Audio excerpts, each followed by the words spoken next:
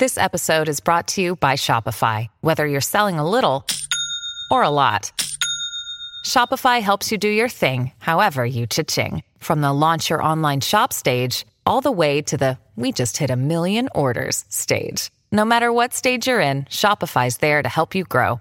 Sign up for a $1 per month trial period at shopify.com/special offer, all lowercase. That's shopify.com/special offer. Hey, movie fans, welcome back for another Anatomy of Movie here at Popcorn Talk. And today, we take the life of Winston Churchill and isolate it to the first month he becomes Prime Minister. We're going to talk, of course, The Darkest Hour. Stay tuned. Welcome to Popcorn Talk, featuring movie discussion, news, and interviews. Popcorn Talk, we talk movies. And now, here's Popcorn Talk's Anatomy of a Movie.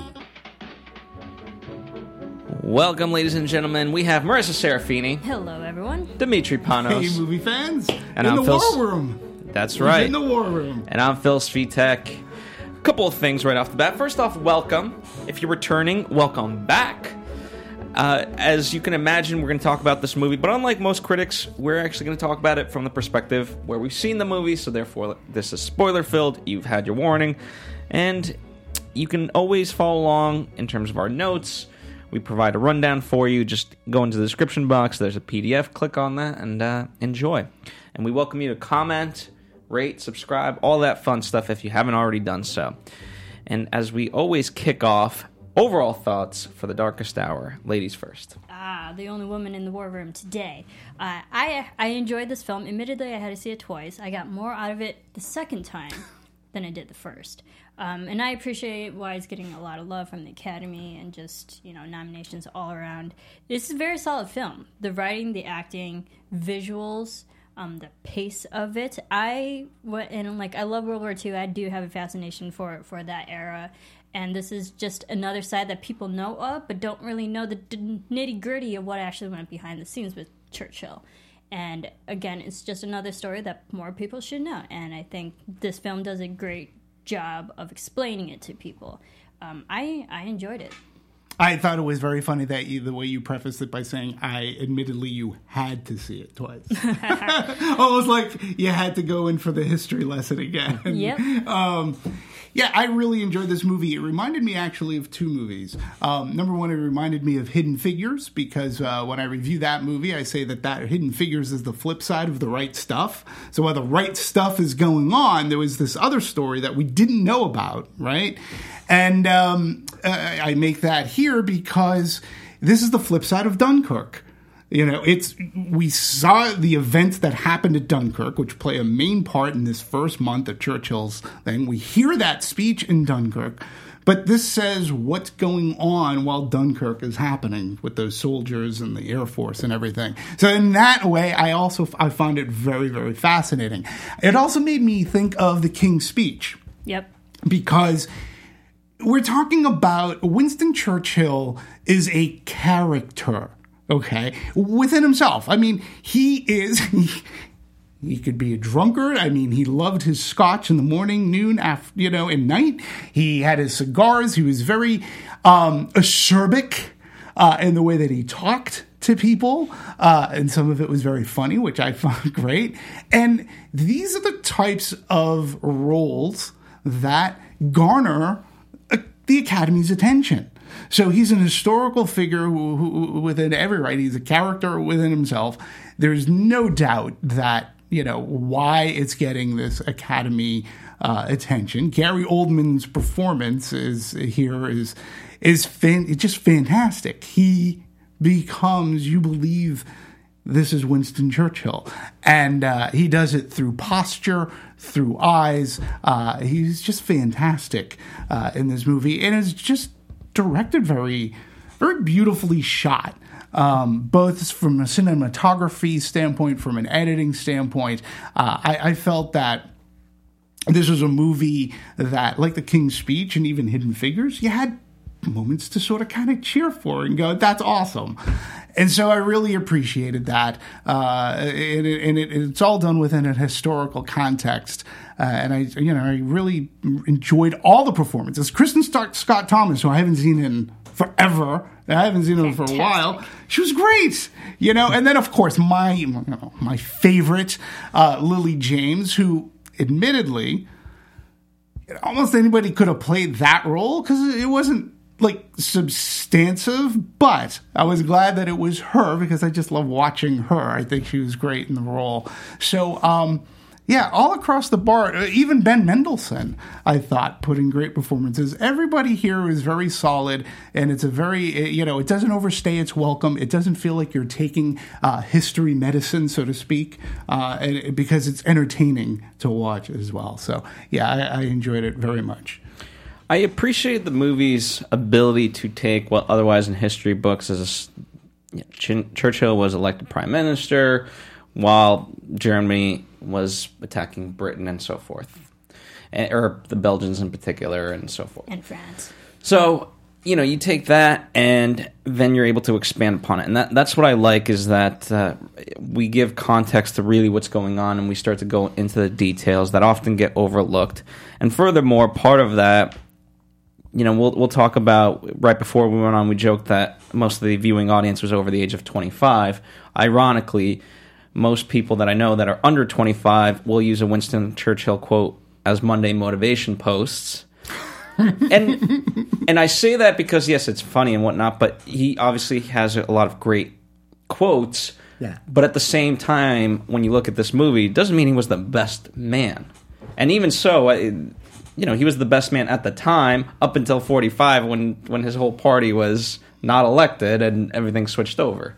So it's kind of interesting to look at it in that way and demystify an iconic character and really make him human. Yeah, and it was almost, and again, the part that I didn't quite realize too, I'm no big history buff other than what I see in the movies.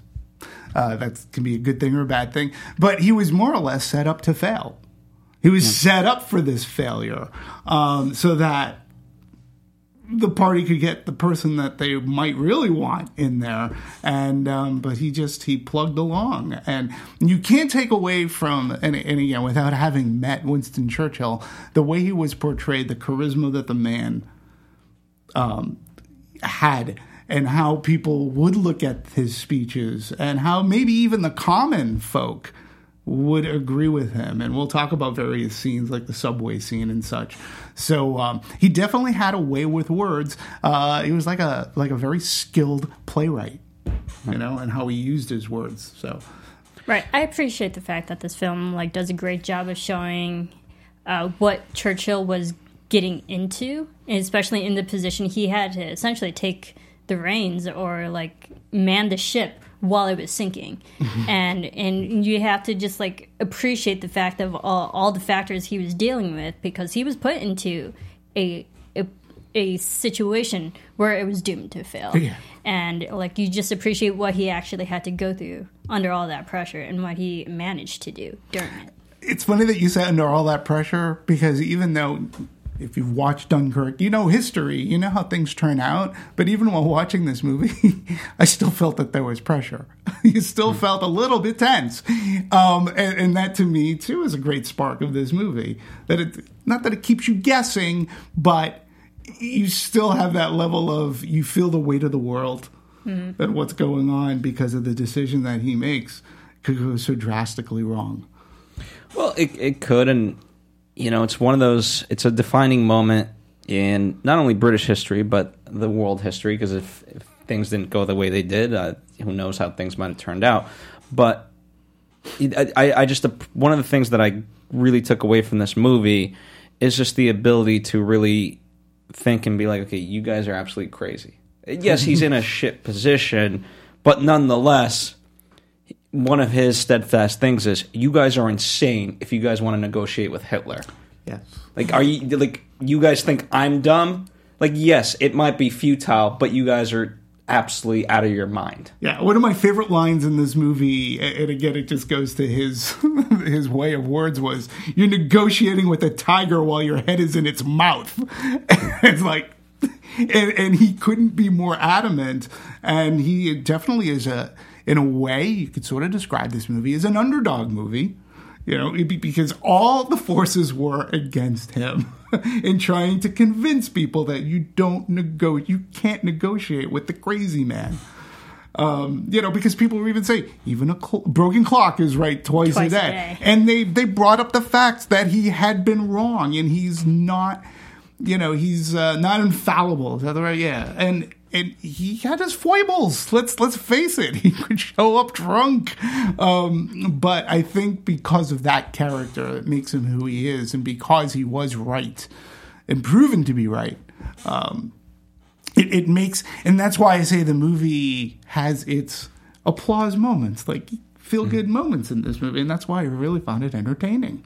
Yeah, and we'll definitely get into Gary Oldman and his portrayal, but I think he did a great job of showing Churchill being so adamant against the peace negotiations, making sure it wasn't written down on record. But also, he did a great job of portraying just like the human emotions to it, that he would be a person who is conflicted. He's second-guessing. Yeah, second-guessing himself. He's so adamant against these peace negotiations, but he's so under pressure by his peers and the whole country that maybe he should even consider it. Right. Just to save everybody. Right. And I think he did a great job of balancing that confliction with it. Yeah.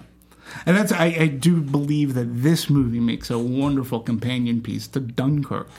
It really does. I mean, we have two excellent movies about history, and they really do show the both sides. Like, they parallel each other, and they're so integral to each other. Go ahead. Right. It's essentially it's like three, if you think about it. You have King's Speech first, then you should watch Dunkirk, and then you should watch Darkest Hour. They all, really, and I think they're all three solid films. It could be a movie night for you. Throne Atonement. That's a Joe Wright movie. Yeah, there you go. There you go. You can throw that in the mix. That would be a knee slapper. But they're three really great films that all parallel with the time of each other that really makes you understand what was actually happening during World War II. Mm-hmm. And, I'm going to pull out a Churchill quote because I think it's so fitting, and obviously it's fitting because he wrote it. Success is not final. Failure is not fatal. It is the courage to continue that counts. And I think that encapsulates his entire spirit of, going after this war. And when you sort of really break it down, a lot of the pressures in terms of the people within his party and from Brits, they were very much in this ideology, as far as I can see, in the sense they just won World War I, and you know what? They want to focus on rebuilding their economy and sort of focus on themselves rather than build up this army. Right. And, now, whether they liked it or not, that's what Germany was doing, and they were doing it by force, and so without wanting to, they had to now re-enter what essentially was their worst nightmare.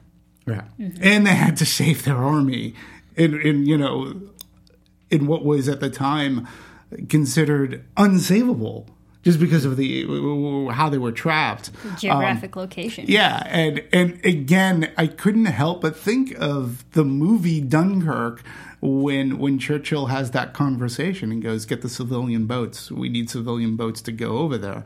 And I was happy to have watched Dunkirk because I had not only a geography, but I had historical context as to what's going on. So it made me think that those movies could intertwine and be made into a huge co-collaboration director's cut, so to speak. You know what I mean? Make even more editing. Fair enough. Well, in lieu of the angry comments or of people saying, well, we're here reviewing Darkest Hour, let's stick to that as more. But yes, I agree with you. I think the two work well.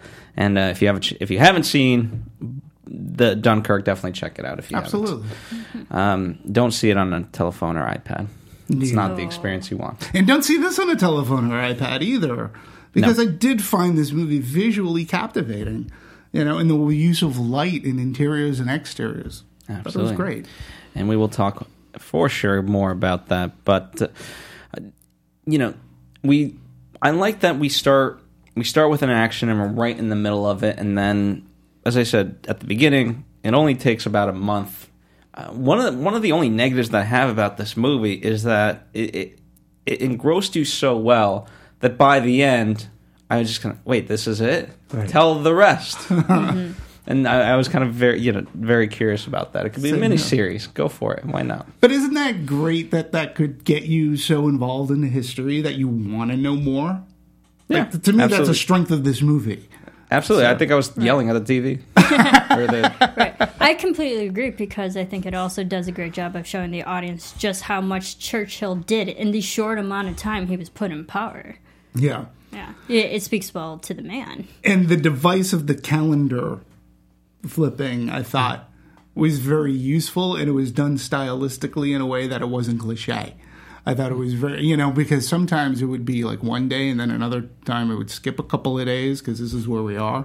I thought that use of that technique was done very well. Yeah, I like the beginning, how they establish how he got into power. Like they right. kicked out Chamberlain, and it's like, no, now we need someone. And literally within 24 hours, he was put into power. Right. I'm like, whoa, fast turnaround. Whether he wanted it or not. Yeah, but like they had to move fast because they're at war. Their men were dying. Right. And I also liked, and again, I'm not sure how historical it was, but part of it was, the whole thing with the handkerchief. It's like if he waves the handkerchief, we're all in. If he doesn't, we're standing back. And it was such an important part. It's like, wow, that's how they're voting. Well, the guy that was deposed, his handkerchief. Right, but it was also a great setup too, because we saw the first time when Churchill went in, and Parliament did not like his speech. We're like, oh great, this is how he's going to start off his whole term. But then at the end, such a big payoff. Yeah, such a big payoff, and everyone's cheering.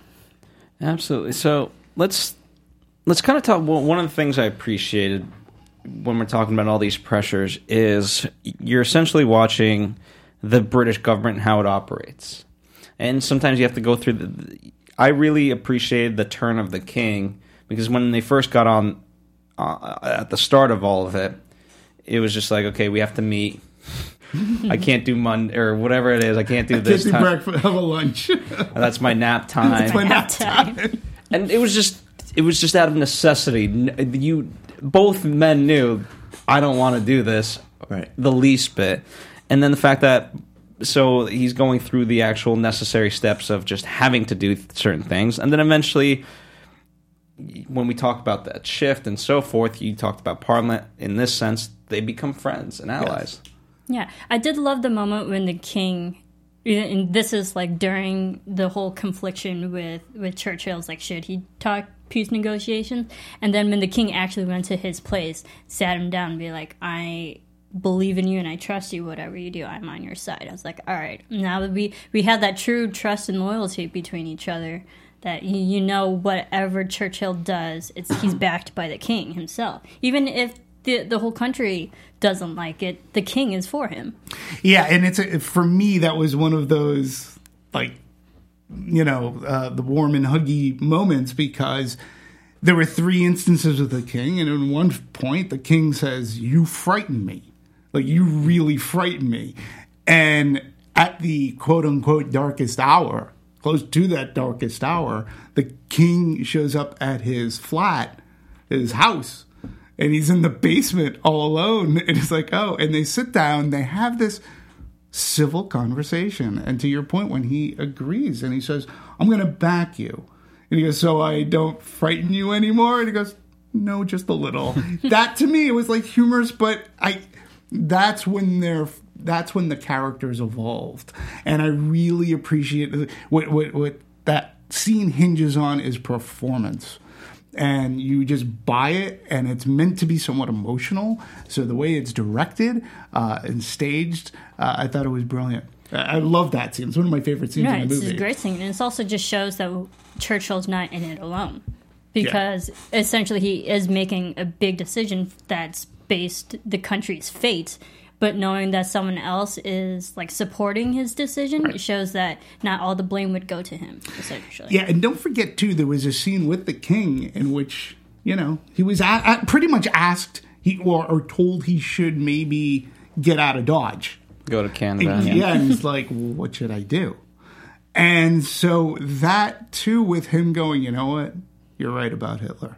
I'm gonna back you on this. I think you're right. So we shouldn't be forced to move. Like, I shouldn't have to. And all that culminated into a really good scene, and then Churchill's able to go forward. And then, of course, another great scene is the scene in the subway. Well, let's talk about that. Simply, you guys keep saying that there wasn't a lot of support for him. Up until that moment, you don't really know. True. And now, granted, they do a beautiful job of layering certain moments of that, where you guys brought up Lily James, so in particular with Elizabeth when she's laughing at the victory versus up your bum sign. Up your bum. That's one of those moments that it just shows that why the common man could get behind Churchill and sort of, laugh at him. Not laugh at him, but laugh with him, right? Right. Mm-hmm. And furthermore, I think it shows a disconnect between the leaders of Britain wanting to avoid things at all costs versus, okay, what's truly, A, the best interest of the people, B, what do the people actually want? And that was, if you I know it wasn't as prevalent, but that was a takeaway from me of there's this huge disconnect between the two. Yeah, and I think the movie does a great job of establishing that his own parliament and government may not be on Churchill's side, but the people are. So what's more important is that you kind of have to, there's the disconnect just with the country. When your own countrymen believe you, but the people you work with don't. Right, and you don't quite know the belief of your countrymen. All you're doing is being fed, whether it's negative or positive information, from your politics. And that scene in the subway, albeit it didn't really happen in real life, but for cinematic reasons, he did take the subway a couple. So it's rooted with enough actuality that it's not just pulled out of someone's bum. But for cinematic reasons, it works really well too, in the way that it was filmed. That these people, they're almost snapshots, and he gained a better confidence of himself, going, "Oh my God, people really are listening. The people are listening to me." And again, it's just one of those warm and fuzzy moments that doesn't feel like it sticks out. It fits right within this movie, and it does it so very well. And those actors, the supporting cast, including the kids, were great at the interaction, because I almost felt like it was a town hall meeting. In a sense, I thought that they were real people. I love the subway scene. It was my favorite scene in the whole film, because just the timing of the scene in the film was perfectly placed, because it was a nice break away from all the tension and pressure that Winston was going through. And visually, it looked so different from everything, because it was warm, it was underground, the lighting was warmer, the atmosphere was warmer, the people were warmer. Mm-hmm. And getting the actual confidence from his countrymen, from all different perspectives, from women, from men, from black, from white, it was just a great moment of inspiration that got him into a better mental state before he talked to Parliament. And it was just a perfect moment, especially when he was getting everybody's names. And then he mentioned it later to Parliament, everybody's names he just met. I liked him just as a person alone, because he really did care about the people. Yeah. And that just made him a more humanistic person that you would back up. And no matter how crazy / outrageous his things were, his orders or what he wanted to do for the country, you back him up because he actually was caring for his own people. Yeah, and he was, when you think about it too, he's actually somewhat shielded for the public. Okay, so he doesn't, at least as portrayed in the movie, he doesn't know the public perception. And there's leading into the subway, when he first walks into the subway and he's looking at the map, and he's like, "How do I get to here?" And the person's looking up at him. He's like, "Oh," he goes, "Oh my God, they recognize me?" And the way she goes, "Well, you go over," and he goes, "Well, that seems easy enough, thank you." And he walks off, and they're sitting there slack-jawed, still going, "Oh my God, that's Churchill." And he's thinking nothing of it. I'm just asking directions. But it's a really great scene that sets up everything else in that subway about him. Let me ask you guys this. Do you think that was a change for him because he is so gruff and so bullheaded? So does it symbolize a change within him, or is it a matter of he knows the people that he's working with and against, oftentimes in the war room. He knows that's how he needs to be, but with let's say the common man, there's no need for it. They're not doing anything wrong. Right. I think it was just a not really a change in a character, but also a more bigger revealing of who the person actually was. Because we saw moments in the beginning of the film and peppered throughout that he wasn't actually a good guy. He was a family man. He cared about his family. He had a good wife and loving daughters and a son. And so, like, he cared about people. He had a soft side. And also, like, I love the moments where he had soft side for animals. Like, he was feeding the dog at the table. He was trying to get the cat from under the bed. Like, on some level, he's a good guy. Right. And then to surround him by his own countrymen, bringing him on, like, a level of just everybody else made him more likable. So I think it just helped show a better side that made him become more rational in his decisions. Yeah, and I would even say, I mean, number one, I think it's a great question for a topic of discussion. And you're right. You did have his love of animals, his love for his wife, for sure. And again, all I kept on thinking Kristen Scott Thomas's performance was behind every great man, there's a greater woman. She was such a strong and an emotionally supportive woman that really affected the way in which this character of Churchill performed and acted. But I also think that there was another scene, too, in which we really got to see his humanistic side. And this is when he was sitting with Elizabeth Layton, played by Lily James, and he asks her about the picture on her desk. And she tells the story about how it's her brother, and he was at Calamar and Calais, and he died. And there was just a scene of pure silence and just the way he was staring at Lily James, and you could tell from Oldman's performance that, again, it's not, this didn't happen, but you could tell by his performance that he understood, and no words were gonna affect how she was going to feel. And she's like, "What are you staring?" He goes, "I'm just taking it in. I'm just looking at you." And I thought that too was a very humanistic moment for this man, being that their relationship started with her being essentially tossed out of the room.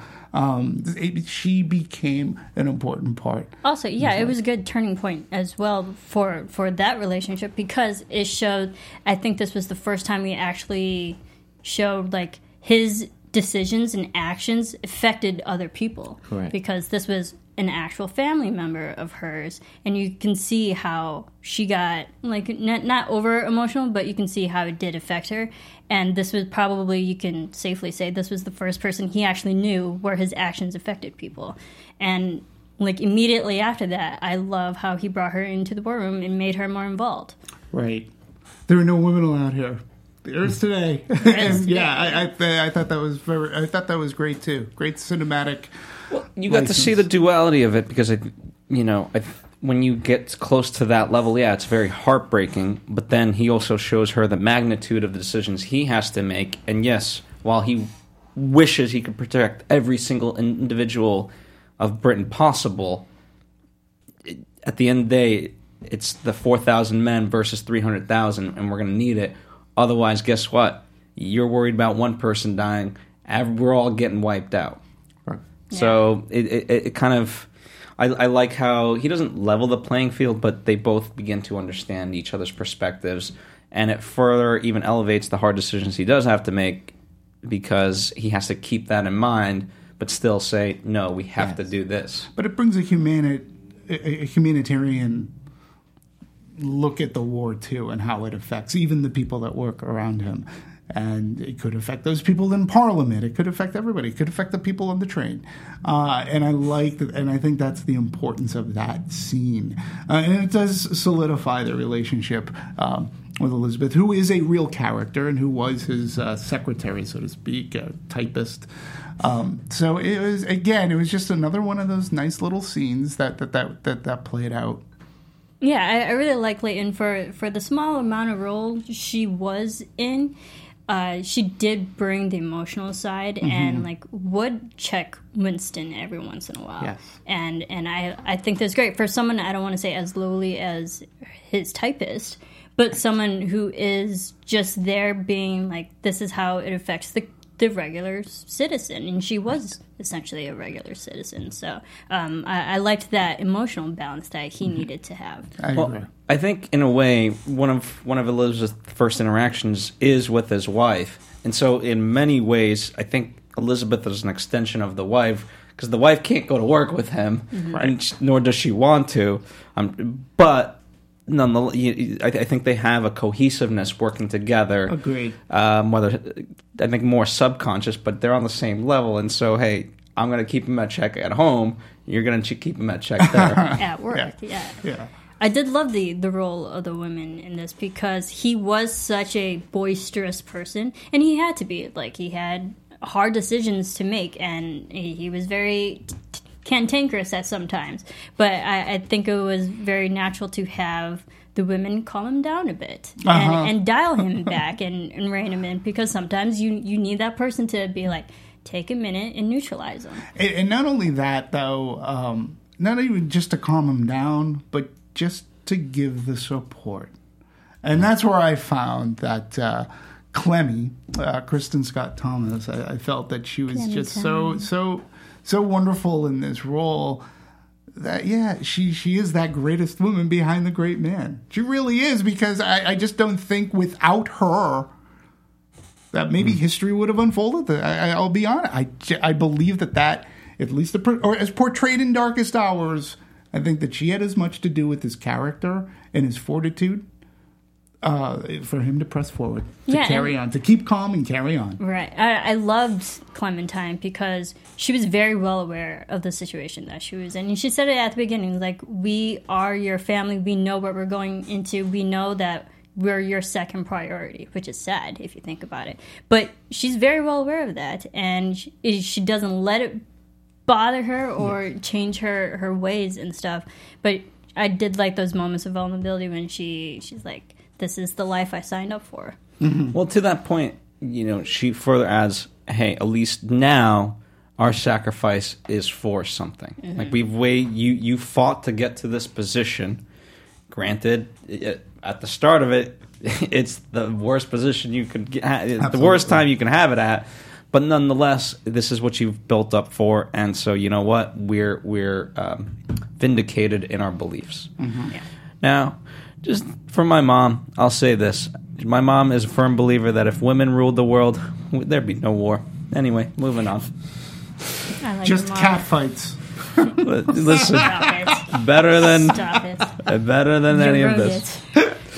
All right, I do want to talk about, speaking of cat fights, Chamberlain and Halifax, because they were sort of our foil in all of this. Absolutely.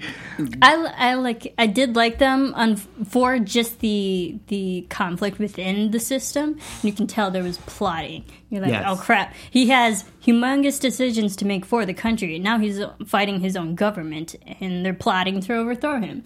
And I did like that foil that he kind of needed, because he was getting it from all sides. Oh. And admittedly, this is something that I personally just did not know with historical context. So I find it fascinating when you're like, oh, now he has this to deal with. Yeah. They were great foils. And they were great speed bumps or mountains that he had to turn around, which he eventually does. But as portrayed by Ronald Pickup, Neville Chamberlain, and Stephen Delane, who played Halifax, I mean, they were good, quote-unquote, villains. Even though the king, too, was sort of kind of set up as a villain and came to see, listen, I'm going to support him. These two were because you could tell the plotting and the politicking that was going on. And it was crazy considering what was at stake here. And you understood, too, if you're in that time, you understand why to try to negotiate with peace. Okay, we know we have hindsight. We know that Hitler is a very, very bad man. You knew that he was becoming a bad man in this movie, but Churchill could have been wrong in certain decisions that he made. And when you hear negotiating for peace, you're like, well, that should be that should be what we do. We don't want to get into a war. So because it's almost a rational response, and it's almost hard to try to negate. Let me ask you more bluntly, I guess. In terms of them, were they politicking for that because it was indeed the best option, or that was the best option for them to get the power that they desired? It's the latter, because Neville Chamberlain was just kicked out, so he's bitter, of course. And then we had Halifax, who always wanted power, but he just unfortunately wasn't in that position to take over. And so I think it was more so, hey, we just got out of power, let's get back into it. If we, do this and overthrow him and vote no confidence, that puts us back in the position that we can actually take over. It's definitely for the latter. This was such a sad satire of politics. This was such a power play for both of them. And I think what I would go, I think it was a little bit like both, maybe a majority more of the latter, but I do believe that those characters believed in negotiating and in attempting to negotiate peace. And I believed in their hearts. And again, this goes to not knowing what the people want. They put their emotions ahead of the people and said, this is what the people want. This is what the people need. This is what they want, when they really weren't in touch with that reality whatsoever. And if they were in power, if they had nabbed power, I still think they would have tried to negotiate with that madman. So thinking that it was a right course of action. And I think that's what makes Churchill's uphill battle so difficult. Because when you're talking about, we want to negotiate peace, we don't want to get in a war, you're being a bull in a china shop. You could just get us in a war, and peace is obviously a little more popular, but you understand Churchill saw something that nobody quite yet had realized. Which, by the way, it's interesting. I mean, yes, we have the hindsight perspective on this, but to me, it's interesting that they wouldn't have learned from the whole reason why Germany had this whole uprising is because they felt the leaders of Germany let them down in World War I. and then the people rose up and declared the Führer the leader, i.e. Right. Hitler. And so it's interesting in that way that, because the fact that they're saying the king should go to Canada and so forth, yeah, I think the people that are in leadership of Britain with a peace treaty would have been okay. The rest of the people, if they weren't slaughtered, they were going to be essentially slaves. Right. Yeah. I think this film does a great job of showing that peace negotiations was the easiest out to save their own asses, essentially. Yes, absolutely. And that's why Winston Churchill was so against it. It's like, well, first let's fight before we give up. Because doing peace treaties is their easy way out. That's to be like, hey, let's call it a day. Yeah. That's what I got out of it. Yeah. I did too.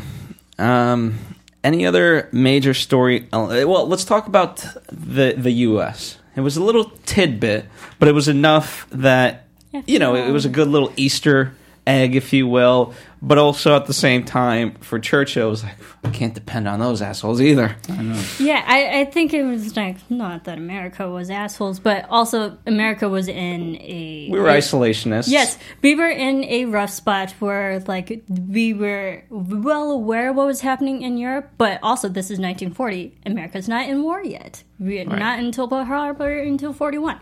So you can tell that the U.S. wanted to help as much as they could. We were like, hey, but we have all these regulations for transportation and warfare. We can do this for you, but so long as it doesn't, ruin our agreements of going into war. You can tell FDR, unfortunately, was kind of tied with his hands.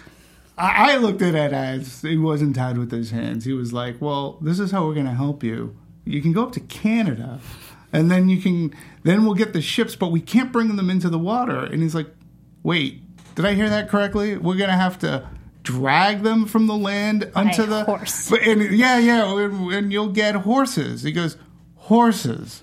And I'm like, and this was a thing, the way that it was set up too, correct me if I'm wrong, if my memory is incorrect, but he says, these are ships you promised me or that we bought. Yeah.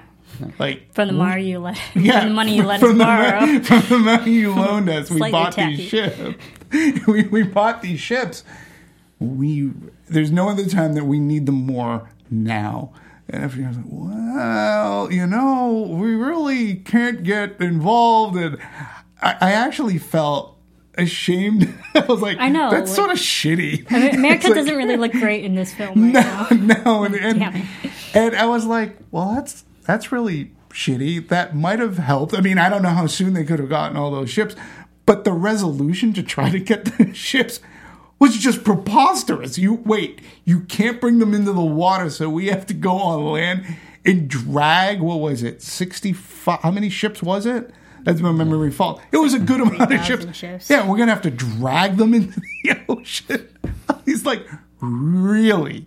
Yeah. It also We're unfor- thinking of you, though. Thoughts and prayers. Right. It also just shows like how much America didn't want to get into war yet. Right.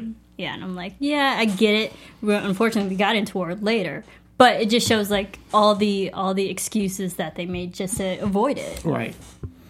Absolutely, and at the time, it's funny that the treaty was kind of the out, because at that point every treaty had gone out the window. It really did. And it really isolated that character. It isolated the character in England. But like at that moment, Well, because he had also dealt with the French a bit Right. earlier. They sat down. It's like, oh, you got nothing for me, do you? yeah. Yeah. So his own countrymen, friend, France, in the United States. I mean, he couldn't have been more isolated. And he's just like, what the hell? What am I going to do? I think it was a beautifully set up scene, the whole phone conversation with FDR, because we never actually see FDR. No. It's literally just a voice, and only Winston Churchill isolated in a phone booth, and you feel bad for him because I think cinematography wise, the way they shot it up, it's like black on both screens. There's a lot of negative space. He's literally alone in a room, Right. And it just shows that he's alone in the country right now. This was before the king started backing him up. And they used the close-up very strategically. So they showed him isolated, but then when they needed to, right, oftentimes you kind of intercut and you get both men, or you cut to a reaction of a particular thing. Here, you had his, when that close-up came, you only had his reaction. He's like, oh, Jesus Christ. Great. Yeah. And he's trying to be of all things, because we've seen him yell and this and that, so you would think he'd just start yelling in the damn telephone that time, but he's trying to be as diplomatic as he can be, of like, just trying to come up with a solution. Yeah. Right. I'm eventually going to get I did buy those ships. Right. You just feel bad for him because You do. he's reaching out to his friends / ally countries, and they're not even helping him yet. Right. So you're like, crap. Yeah. Yeah. Well, it all went out the window, didn't it? Yeah. And you're right. I was glad that they didn't do like a split screen or whatever. I think the hemming and the hawing on the other end of the line just said it all. How you doing, buddy? Yeah. Well, here's the thing of it. It was really done well from even that audio perspective, because he's acting with the telephone. Right. It was great. And we all know FDR was under a lot of heat back Oh. in his day, too. Oofa. So that's a whole nother 3 movies to follow him. All right. Any other story points you guys want to talk about before we shift into more of the production side? I can't think of any. All right. So let's talk about good old Joe Wright, the director of obviously this one and a lot of historical pieces, whether Pride and Prejudice, Atonement, which was very well. I haven't seen Anna Karenina. Actually. Yeah, I missed that one, too. Did you, Dimitri? No. Oh, we're all in the same boat. I have seen Pride and Prejudice. I mean, I've and seen Atonement, versions but- of Anna Karenina, Just not and his. Pride not his. All right, fair End of the enough. story. Well, so he loves history, and I think he tells it really well, and he has the ability to really capture emotion and whatnot, and I really appreciate it the way he does it. And in fact, I thought when we talk about, you mentioned the calendar coming down and so forth, he loves this idea of time and playing with time. Even so, in particular, there's a great, I included a link to an IMDb about him talking about tracking shots. Because it's not just the cinematography, but it's the playing of the time. Right. And I think that shows more than just in his shots, the script as well. Yeah. Yeah, and I think the time also did show like how much Churchill went through in the 20 days he was, in power, making these decisions, because I think it just helps with the visual reinforcement of the time too, because also just from going from scene to scene. But I think he also did a great job of just pacing, because there was so much tension in this film. But we did have those good placed scenes throughout that broke the tension and calmed it down. Like when he had the telephone, that was a good, with FDR, good moment to breathe. The train station with everybody, good moment to breathe. Even his small conversations with his wife, just being like bringing him back to being a family man. Like, I love you and I support you. Your whole family supports you. There were moments to breathe. Right, and there was humor. I'm not calling the movie a comedy, but the scene too, where Elizabeth confronts him, she has trepidation. She's afraid that he's going to yell at her for about. You realize that this means up your bum. Like, I know you probably meant to do this, which is victory. You did this, that doesn't mean victory. And you could see that he was starting to well, she goes, it means up your bum. And he's like, that whole scene. And when he cracks up, all the air is let out of that room. And you can tell right there, they start that bond. And it's a great scene because he did do that. And he just told him to saw it off, up your bum. And I liked how Gary Oldman kept on echoing it down the hallway. And he's just laughing. Up your bum. Well, I'm very curious. Luckily, it was that, because if it was anything else, like, you know what I mean? Because he was having that up your bum, technically his unofficial stance against the whole war room. Right. So, well, it works perfectly. But and for the common people to have that picture going, look, he just told everybody to saw it off. I mean, Edgar Wright uses this. He uses that a lot. So when he did it, it's like, you don't know that he didn't know what he was doing. He just I like victory. It was it was a harmless act. Absolutely. You're like, okay, he is human. Yep, absolutely. And I think for moments of levity as well was when she was typing and he was in the bathroom. He was like, miss, I'm coming out in a state, naked. So there were moments where you just had to laugh at him because he is like a regular guy. Yeah. And again, I think it's those moments too that make this not feel like you're taking medicine. It's not like you're seeing a history lesson. This is a movie, and it should be entertaining in which way. If I come out of it with something, I'm all the more better of a person for it. So, but I really do think that Joe Wright did a really good job. He surrounds himself with great talent and people that he's worked with before. The cinematography, again, the way this movie looked, Bruno Delabonnel, who's worked with him before, I love the strategy to underscore Oldman's performance as Churchill. As if you noticed, we talk about the use of light. We talked about it in that scene in the bedroom, and it's like they continually had Churchill coming out of darkness to confront his self-doubt, and this ultimately made him stronger and more popular. You always saw him, in a sense, coming out of light, or light was used as a separation device. Like when he first met the king, and it was just beautifully framed and shot. So really well done. Or he stepped back into the light. Correct, yeah. That was great. Or also the moment when the king goes to visit him. He's literally alone in his bedroom loft area in the dark until his wife turns the light. They're like, right. hey, the king is here. So you can tell there were moments where he actually sulked back into his dark world in the darkest hour. I mean, the war room itself was one of the... If that's where I had to work on a daily basis... Dear Lord, that is a depressing hellhole. It's a dungeon. It's a basement dungeon.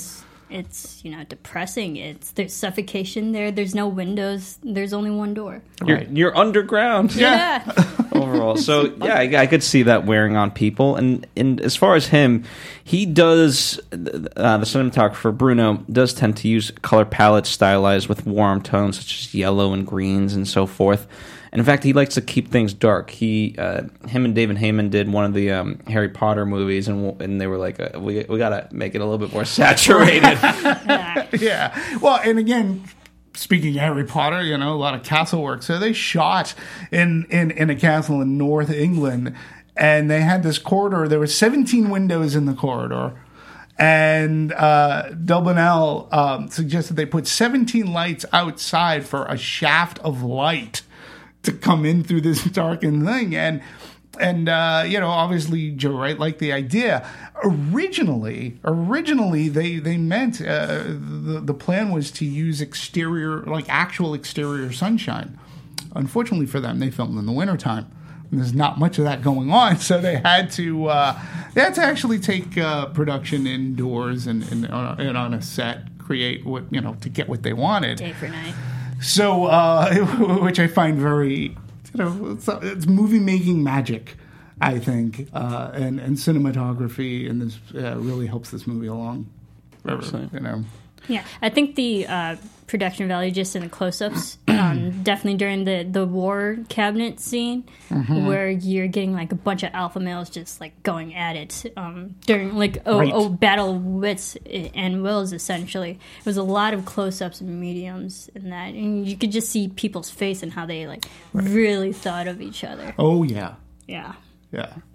And they actually worked at a pretty well pace, about 15 setups a day. They shot 2 cameras simultaneously overall, so when you think about it, that's quite a bit of footage to be able to get. Yeah, absolutely. And especially when you have to be that precise with the lighting and also choreography, I'll say, or staging, if you will, of the action. There's a lot that goes into it, and the fact that they were able to do that many is a testament. Yeah. Absolutely. On the flip side of kind of production, as far as Gary Oldman, he spent about at least 200 hours in makeup alone. Right. Wow. That's just give him an Academy Award for that. Yeah, absolutely. And what actually, this to me I found the most amazing about, and this another reason perhaps to give him the Academy Award.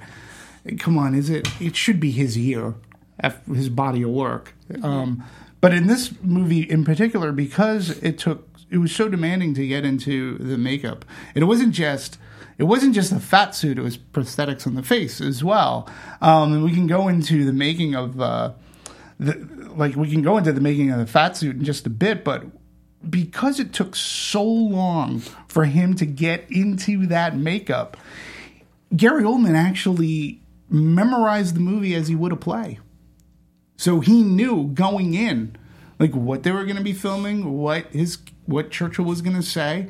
He had it memorized, which to me, my memory, that muscle is so underdeveloped. I can't tell you what I had for dinner last night, but to me, that's amazing. He approached it like a play, and Joe Wright said, he goes, that was instrumental in us being able to make those shots and having 15 setups a day. He didn't have to go through the script again. He knew he couldn't read a script while being in the makeup chair. So he just took it to another level, and he just memorized it, and as you would a play. I think that's amazing. Well, no wonder. He's so prepped. During his Golden Globe speech, he said, my wife went to bed with Churchill and woke up with Gary Oldman. But at least it's that way. I wouldn't have it the other way. Yeah. I did love that. But that's just a testament to him as an actor. And we've heard other stories because we've covered other Gary Oldman films that, how seasoned he is as a veteran actor. Right. And, he definitely deserves an Academy Award. I wouldn't be surprised if he did win. Right. And it just shows, yes, the whole process of prosthetics and going through extensive makeup on a daily basis for a role such as this also just gave him the opportunity to hone his craft and memorize these lines as a good actor should. Use your time wisely, and he certainly did. Yeah, and I think too that the creation of the suit, it was done by Kazuhiro Tsuji, and basically he only got the job because he and Oldman passed. They crossed paths, is what I'm looking to try to say. Gary Oldman was originally attached to Tim Burton's Planet of the Apes. He ended up not being in the movie, but that gentleman, Kazuhiro, did the prosthetics for Planet of the Apes, and Gary Oldman thought that he did a fantastic job. In fact, Kazuhiro was actually in retirement, and Gary Oldman persuaded him to come back and he had done such an amazing job that they had taken pictures of Gary Oldman. They posted them up, and they had a Churchill historian come into the production offices, and they said, "Where did you get these pictures from? I've never even seen these pictures." And they're like, "That's Gary Oldman." And he was like, "What?" He's like, "That's amazing." So again, it was just one of the briefest of moments in time in which they met for a movie that Gary Oldman didn't even do, but he remembered what an amazing job he had done. And the way that it didn't look like a fat suit. No, not at all. No right? offense. If you see the pictures of All the Money in the World with Kevin Spacey, that looked atrocious. Yes. No offense. No, yeah. Agreed. Like, this looked so natural, and I think, coupled with Oldman's just amazing performance, there were moments I was like, holy crap, what is Winston Churchill going to do? I was like, oh yeah, this is Oldman, right. acting. Like, I did lose him as just the actor, but as a role. He literally got engrossed in his role. Right, and let's put it to you this way. Roughly 3 hours, 45 minutes before a shoot, and 45 minutes after giving the actor a grueling 17-hour average day over his 48-day schedule. So, and again, he couldn't look at it. He couldn't read a script to go over his lines. So he knew what they were filming that day, and he already had it memorized. That's amazing to me. And he had to keep that in his head for 48 days. And it's not like a play where you 2-3 hours, you're done for the evening, come back again. This is in segments, the way they're shooting it. Absolutely. Do you guys want to shift more, into the post side of things? Unless you guys have anything else to add. Sure. Yeah, we can go, the whole outfit only weighed about 14 pounds.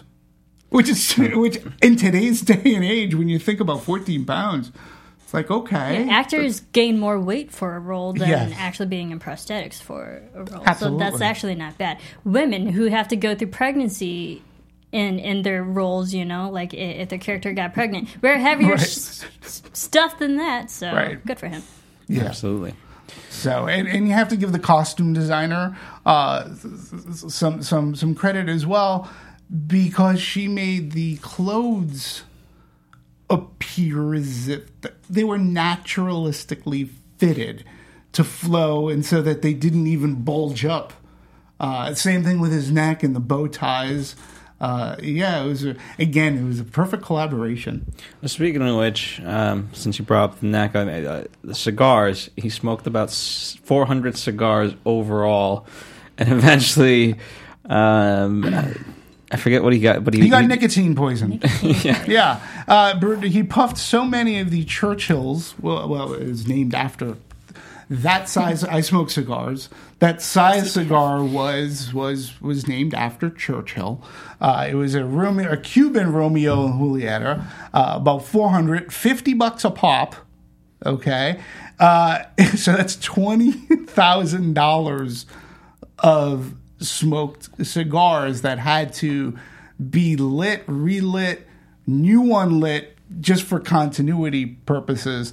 And you'd have Oldman would say, you'd have a cigar that was 3/4 smoked, and you'd light it up, and then over the course of a couple of takes, it would go down, then a prop man would come up, replenish, smoke. I'm not sure if we'll see Gary Oldman on the cover of Cigar Aficionado anytime soon, albeit he would be an aficionado of that cigar. He should be in Thank You for Not Smoking. Yeah, I mean, to smoke that size of a cigar for me, about an hour and a half. And that's not being aggressive. I mean, he was smoking constantly because, that's what the character was. Talk about method acting. Yeah. I think that's also really fascinating. I think one of the best, funniest lines in this film was when the wife, Clementine, was like, "We can't pay our bills. I'm not going to write another check." And he's like, "Well, we'll economize. I'll only smoke 4 cigars a day." It was brilliant. It was. I laughed so hard at that line. Yeah, it was actually turning green under the prosthetics. I'll only smoke 4 cigars. Yeah, and mind you, too, they were actually that's a pretty solid cigar. I've actually had one of those. I kept watching the film. I was like, wow, those are long cigars. Yeah, it's a big cigar. Goodness, and he always had one. And if he's smoking 20 a day, is it? At least 400 of them at $50 a pop. That to me is, I can't, 2 for me, and I'm like cigar hangover. I can only imagine, plus being in makeup, plus being under lights, right? Well, can you imagine Churchill's doing this and always just drinking. He was always drinking. And you have to remember Churchill had a completely physical different body type that was, adapted to that I don't know whose body is adapted to like the booze, the scotch Churchill and soda, apparently was. The eggs, the bacon, the meal, and he would have it in the morning, he would have it at noon, he had to have his nap. I mean, this is why I call him, he's a character. Like, you can't write that. That he is a character. Yeah. You know. To all of our alcoholic listeners, and here's what I will say. As great as he was in history, I don't take any... The man is nothing short of remarkable, but still a man, so that's inspiring. Imagine how much he maybe more could have done if he wasn't always boozed up. That's all I'll say. Some people will argue because he was boozed up. I mean, hey, listen, I've heard that argument before, but I think, I don't know, there's something to it. In the sense that added to his character. I'm not condoning it. I get it. I know. I'm not condoning it. It is who he was. Who he was. His wife obviously loved him for it. Other people, depending I don't know if she loved him for that. Well, but she loved him unequivocally there. And well, she did say, I love the line, well, I couldn't divorce a third husband. So that's why we're together. So who knows? I believed it was a little be a deeper person than who runs away. She's a runner. She's a runner. All right. So enough cigars, enough booze. Moving on to the post-production side of things. So I don't know. I kind of want to start with the music, simply because, in a sense, I know it's always editing that dictates the music, but the score in a lot of Joe Wright's movies, it's kind of just perfect, and it propels the scene forward. Yes. And oftentimes that's what I find so, and especially like the train scene. You just had that small build-up, and you knew we were going somewhere. Yes. Yeah. I think it helped with building the emotion. That's why that train scene, for me, it had those warm and fuzzy. That's awesome, And you're right.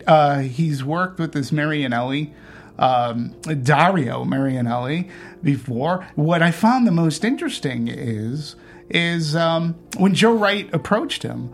He's the only director, Marianelli says, who asked me to start writing music before shooting. And it anchors the music at a previs level. So they're not using like previs type of temp tracks. They're actually using Marianelli's tracks.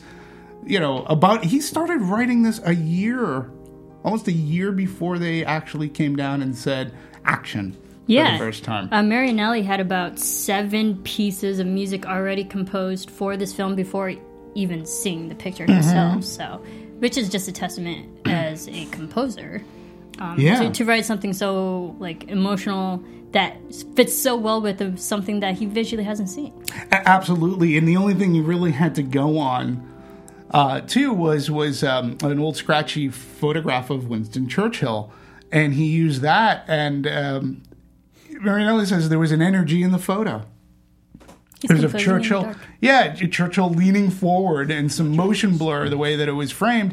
And then in a sneaky move that helped his longtime partner understand how well the film was going to work, Wright confessed to Marianelli that the photo was actually of Gary Oldman. So, again, 2 people fooled by the... That's good. By Gary Oldman, but how this one photo inspired such a really decent score. And to your points, it helps move the movie along. And it helps. It's just because instead of, you're often imagining, and sometimes they call it temp love, where you edit to something, to a certain piece of music, you stick it in there, and then you write the actual score, and then. It works for directors and it works for editors. You kind of feel let down. You're like, oh, well, that's not as good as our temp score. It's like, but you can't use the temp score. Mm-hmm. Right. And so the fact that the two, because you can build a scene around, even though obviously it can get adjusted, but the fact that you get that feeling and so forth, it's just two things coming together at the same time. Right. I think the music did a great job of showcasing the film from the beginning to the end, bookending it, because at the beginning of the film, the whole country is in disarray, already believing that they're defeated. And then at the end, with Winston's amazing speech, he leaves the room and the whole music is boisterous. You're actually believing in the country again. Right. You believe you can actually win. But it doesn't overtake the scene. No, it doesn't. But it's a complete 180 flip Absolutely. from how the movie actually started, from dismay to actual hope at the end. True. It never. The music, the score never steps on a scene and says, "Listen to me." Allow the movie to express emotion, and we're going to pad it because it's going to help it move forward. And I thought that the music worked very well in this movie. Mm-hmm. Absolutely, and so did the editing overall. When you're basically overall, you have to focus on the character of Churchill, but how you do that, so you have to be very strategic in going to reaction shots or so forth. And I thought they did a fine balance of both, knowing exactly when to not be on him, but knowing exactly when to be on him, or when to cut to a different angle of him for the better take. Right. And the interesting thing about the editing, Valerio Bonelli, who's the main editor, he and his assistants, and Joe Wright and his assistants, they actually all lived together during this film. And usually we always hear that editors aren't on set watching the film, but they were actually on set a lot, seeing everything being taken. And then they would go back to their house that they set up for the editing during the night and watch all the dailies. So, they had the clear idea of what they filmed during the day to what they were going to edit at night. Right. Here's my bias. During the real-life time process. Here's my bias, by the way. Oftentimes people say, well, number one, it can be a time thing, but on the few times that people say that it creates a bias within the editor, I think that's a load of horse shit. Go F yourself. The more they're involved in the process, I get it. Time and money might be an issue, but if they can be part of the process, let them be part of the freaking process. Especially that, absolutely. I mean, they should be working in tandem. And I always think that director, cinematographer, editor, those three people, in order to set up their shots and figure out, try to have that previs, whether it's in their head or whether they're animating it out or storyboarding, how you're going to have your shot, how it should look, what I'm going to cut to. This movie, again, for a historical movie too, had a flow. I mean, this isn't a war movie. This is a piece of history. It's a piece of parliamental procedure. How are we going to make this tense and exciting, and how are we going to make it warm? How are we going to make this humanistic? And that all falls under your leader, the director, and how he's going to utilize his editor and cinematographer. And then all the production design and everything else falls into place. Yeah. It worked out. They sculpted it really well. And again, the movie, every movie should pick up pace towards the latter half. But it just picked up such tremendous pace that I really wasn't expecting the movie to end when it does. And that's as I said before, that's my only negative criticism of it, because it just, you had me on such an uptick that where are we going with this? And it's a movie that clocks in just a little over 2 hours, maybe 2:10, maybe, or no, less than that, and that just includes a long list of credits primarily. Right. I think it was right around the 2 hour mark. But I think the great thing just about the editing, it does a great job of just building the character arc of Winston Churchill. Mm-hmm. Being at the beginning, for first talking in Parliament and the whole country is against him, to at the end when he changed the whole country. And to be on his side and back him up, that's amazing. And they visually show that with amazing pace. I agree. Absolutely. Now, as far as promotion, obviously now with the award season, it's getting a lot of buzz, and it's getting for Oldman. Just curious, is this a movie because American audiences don't understand how the British government perhaps works in particular? Is this movie more for older people and history buffs versus I feel like, I don't know, this might be my own bias, but if it was an American historical movie, a lot more American audiences would kind of go see it more. Absolutely, but it is World War II, which did ultimately affect so many countries, and America did eventually get involved. But if you think about it, the people and the characters and real life people who was involved in these actual events, they're not teenagers. They're not the young demographic. They are the older people in government. It is the age demographic from 30 and up. So it makes sense that people of our age, from like the older 20s to the 50s and the baby boomers, would love this film because it's the same age of the people who are actually in the film. Right, and I think another reason this movie works, too, is because you can show this in a history class and talk about, you have so many great talking points, not just about the man himself, but the history surrounding this and the parliamentary procedure and about World War II. And then you can lead off into how eventually America got into World War II and how America at the beginning was so separatist against, like, they didn't want to be a part of this. So, and I think that it would be entertaining for kids. I mean, obviously, this is Academy Award season. It's not necessarily a commercial film. So it's not reaching out to the superhero crowd. It's not reaching out to teenagers. But it's focus features. Even with that said, even with all of that, and it's not a horror movie either. It was for Churchill. Sure, but but even with all that said, domestically, the movie's done $46 million. Domestically, that's pretty decent for a movie of this stature. Now, is it being helped by Oscar buzz? Probably. But here's the kicker. When you add in the foreign gross of $53 million, this movie worldwide has made over $100 million.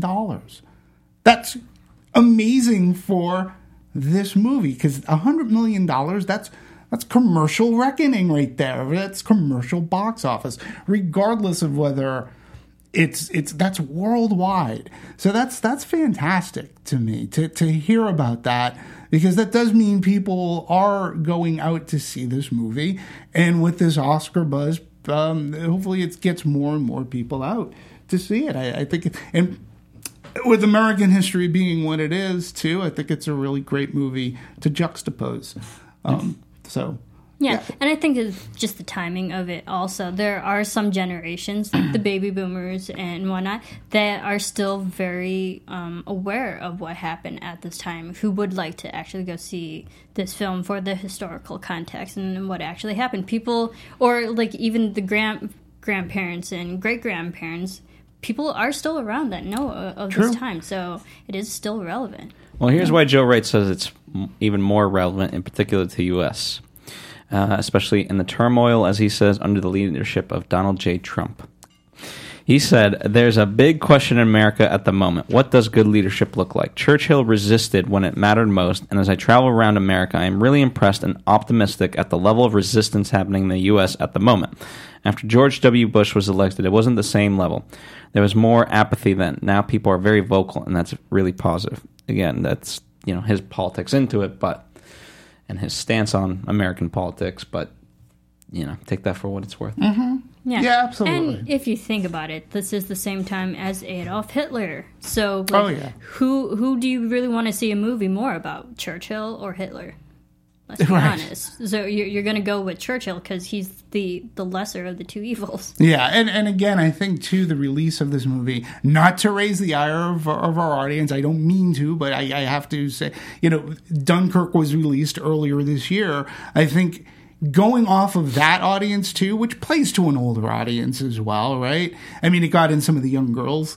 Because of that actor who's Tom Hardy. Yeah, so Harry Styles. But Harry Styles. Oh, Harry Styles. Harry Styles, but I think that too with that there is, for the people who saw it, there is that recollection, that recall that this is sort of kind of around those events. And I think I think in a way that helped. It definitely helped because we know with the timing of Dunkirk in that film, it told people this was essentially one of Winston Churchill's first big victory. Yeah. And we know that it had a positive outcome. So it would make people want to go see Darkest Hour because, he can't be all that bad if he managed to order something that ended up so good. And if my memory serves, I believe I saw the trailer for Darkest Hours on Dunkirk. And then when you see it after, again, when you've seen the trailer, they really did make a conscious effort to mention Dunkirk. So, I think that was part of the strategy. But then you also have this amazing performance by Gary Oldman to anchor this movie on, and that helps immensely because people want to see a performance like this. Well, I'm glad. Speaking of Dunkirk in general, as we get into award season, that finally Chris Nolan is getting recognition on that Academy level beyond just sort of the more periphery side of things. Right. Sure. But Darkest Hours, I think, benefited from the release. And their marketing for Focus, they did a really good job. It was a line that I loved in this movie. My request was not a request, it was a command! Yeah. That was good. Yeah. So, I appreciated that. Yeah, you believed everything that he said. And Gary Oldman, he's one of those actors. He's an actor's actor. When you think about his whole career, right? He's had some amazing roles. He's taken some crappy roles too. As every actor does. But he does. He's taken, if you look through his filmography, he's had a handful of them. And you can tell, listen, he just wants to act. He has a family. Take care of the family. I want to act. But he's in such a great position where he can take that shitty role. And then The Darkest Hours will come his way. And he'll go, yes, I want to do that. He's not going to maybe get paid as much. Who knows what his contract or back-end deals. But look at the accolades he's getting for this. We will tend to forget about the crappier roles or the smaller roles that he'll take. But remember, he was the villain in Air Force One. I mean, this guy has such presence. And it wasn't really until Harry Potter, in a sense, when I think it definitely Harry Potter being serious. Gary Oldman had an amazing career in Europe, but it wasn't until Harry Potter that really revealed the amazing actor who he was worldwide. Right, and he was primarily, a lot of people remember him for being villainous until maybe Harry Potter, where he wasn't. And then of course he plays James Gordon. Yeah. This is the guy. I remember the Ebert and Siskel review of Sid and Nancy. And both of them talked about the performance of this new guy that you needed to watch, Gary Oldman. And then he was in The Professional. I mean, geez, he was the villain in The Professional. Or Leon, Luc Besson's movie with little baby Natalie Portman. Professional, yeah. I mean, he's such a crazy villain, but he's really crazy good. Yeah. In all of his roles. Well, I'm glad, and both the movie and him are getting a lot of praise. We know what happened with the Golden Globes, so kudos to him there. As we head into the Oscars, we're a couple weeks away. We'll see there. Yeah, Academy Award loves actors who transform themselves into roles. Right. They really do. So it puts him in a great position to win. Yeah. Absolutely. I think it's his year. And it happens to be a good movie. Absolutely. As well. 100%. It would be interesting if he won and then Dunkirk got Best Picture. That would be very funny. Sorry, Joe Wright. I'm not actually advocating that. I just find it would be funny. Ironic. Definitely ironic. All right. Any final thoughts before we wrap this up? I enjoyed this film. I'm glad I watched it twice because there is so much in this film that's so important to the world and to just how the countries, became and how they are today. And I think it's an amazing story to tell that really did affect a whole, nation. Mm-hmm. Absolutely. I think it's a very great. It's a great cinematic experience. And there is another side to this story, and that's why I couldn't help but think of movies like Hidden Figures, because there's another side to the story that we just don't know about. We've heard of Churchill as a character, as the man. You said Monday morning people, inspirational quotes. But to see the man portrayed in this, and there's been many other actors who portrayed Winston Churchill, I think that it was a great movie, and it is a fantastic portrayal that can. This is what really good cinema can be about. It just opens up your mind, and you see good quality entertainment on the screen. Keyword: you're entertained by a history lesson. Absolutely, and I appreciate it a lot. I think we even did Molly's Game, and that pulled a Winston Churchill quote. So he is forever tied into many, many things. A lot of people historically have great quotes, but again, you'd be very hard-pressed to find someone as often as used as Churchill. So that about does it for us. Thank you guys as always. Please do comment and let us know what you thought of the movie, what we didn't talk about, what you want us to talk about, and we'll chat with you guys in the comments section. The conversation begins here, but it does not end here, just like the movie. That was the start of Churchill's career. It was not the end. And ironically, one of the cool parts, they talk about how he was sort of outed in 45, but then he was reelected, I believe, in 51 again. Check me, but it was the 50s for a couple of years. Anywho, as we round up, speaking of Oscars, as we round up into award season, towards the finale of things, we will be finishing out talking about the various nominated movies next week. The Post, and I'm forgetting what else. Marissa and I will be... Call Me By Your Name. Call Me By Your Name. Marissa and I will be talking I, Tonya. I'll be here too for I, Tonya. Oh, look at that. There you go. All right. So anyway... They're already kicking me out. Damn it. Well, the behind the scenes was he said he was only doing one movie. Anyway. All right, guys. We'll see you guys next time for another Anatomy movie. Speaking of the past, we have plenty of things in our past in terms of reviews that we've done. A lot of Gary Oldman movies. Dunkirk. Yes, go check out Dunkirk. We've talked a lot about that movie. Anyway, chat with @Serafini TV. That's right.